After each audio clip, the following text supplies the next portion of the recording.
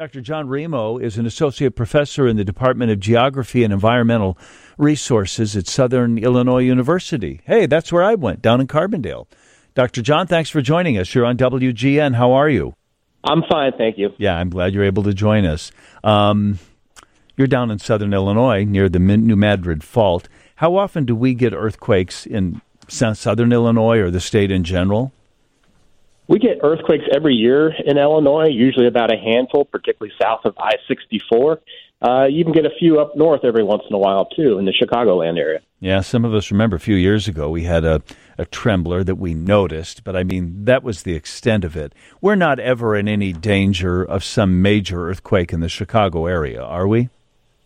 You could have a small damaging earthquake, but you're not going to experience anything like they've experienced in Turkey and Syria the last couple days. Are people in the St. Louis or Southern Illinois area vulnerable?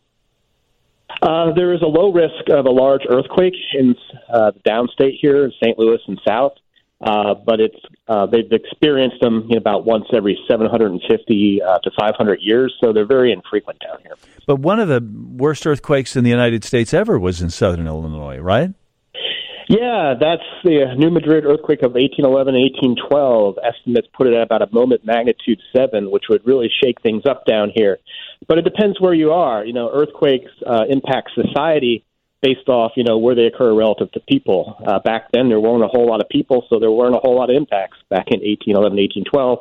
Not so much nowadays. If we had an 1811, 1812 down here, there'd be lots of damage in the region because our infrastructure is not built for it.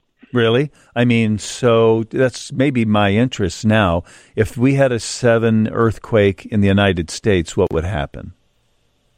Well, it depends where it is. If it happens off the Gulf of Alaska, very deep, no one will feel it. But if it happens in downtown Los Angeles or, somewhere San Francisco, there will be lots of damage, and there'll be a long recovery with billions of dollars in damage and tens to hundreds of thousands of people impacted.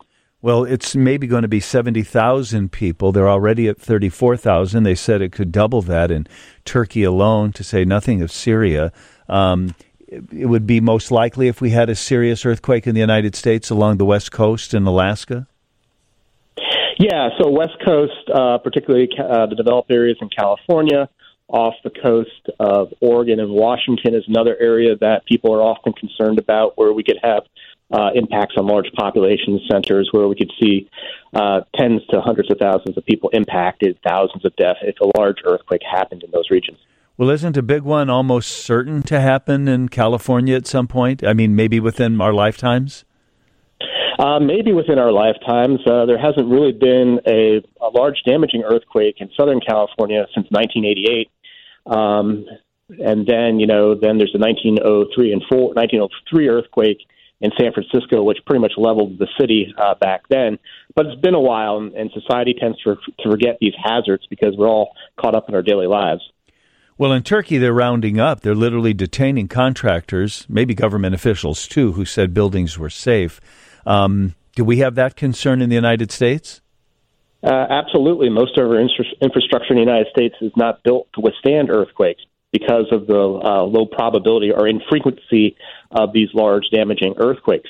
While states like California and some of the West Coast have better ordinances and better building codes, here in the Midwest, other than federal structures and federal bridges, there's not been much done to harden earthquake because it's just so expensive to do that, and the probability of a earthquake of a large magnitude to do a lot of damage is very low. So it's a calculated risk that I guess reasonable people take here. But if a big one hit out west then, in one of those populated areas in California, buildings wouldn't fall down like they did in Turkey, would they? Oh, absolutely. Some of those buildings have been out there for a long time. The newer buildings should be fine because they're under new code. So what I mean by new code, so buildings later than the 1970s, but unreinforced masonry built, 50 to 100 years ago could absolutely collapse like the buildings in Turkey. What do you make, though, of the corruption they're talking about over there, where they knew that they were building substandard buildings, but contractors were cutting costs? It's unfortunate, and it points out that, we always have to be diligent. Our government always has to be diligent to make sure the rules and laws are applied appropriately. Yeah, no kidding. I mean, well, it seems criminal literally in this sense. I don't know exactly what they do about it over there, but I understand how outraged people are. If an earthquake happens, does it sort of put that part of the planet on hold for a while? You know, the tension has been relieved underneath and you don't have to worry? Or is it possible that another one happens unpredictably? Right. So earthquakes we know where they generally occur. They're not 100% predictable. And usually what happens, we see clusters. Like we've seen in Turkey, we saw the big one that happened a couple nights ago. And then we have all bunch of earthquakes that follow up as the stress relieves through the fault system out there. So usually you'll have one big one, then several large ones after it, and eventually things will calm down after all the stress has been released. And then generally, not always, but generally the area is quiet for a while. Dr. John Remo is an associate professor in the Department of Geography and Environmental Resources at SIU Carbondale. Doc, we'll call you again another day. It's nice to talk to you today. Thanks for joining us. Yeah. Thank you, John. Interesting.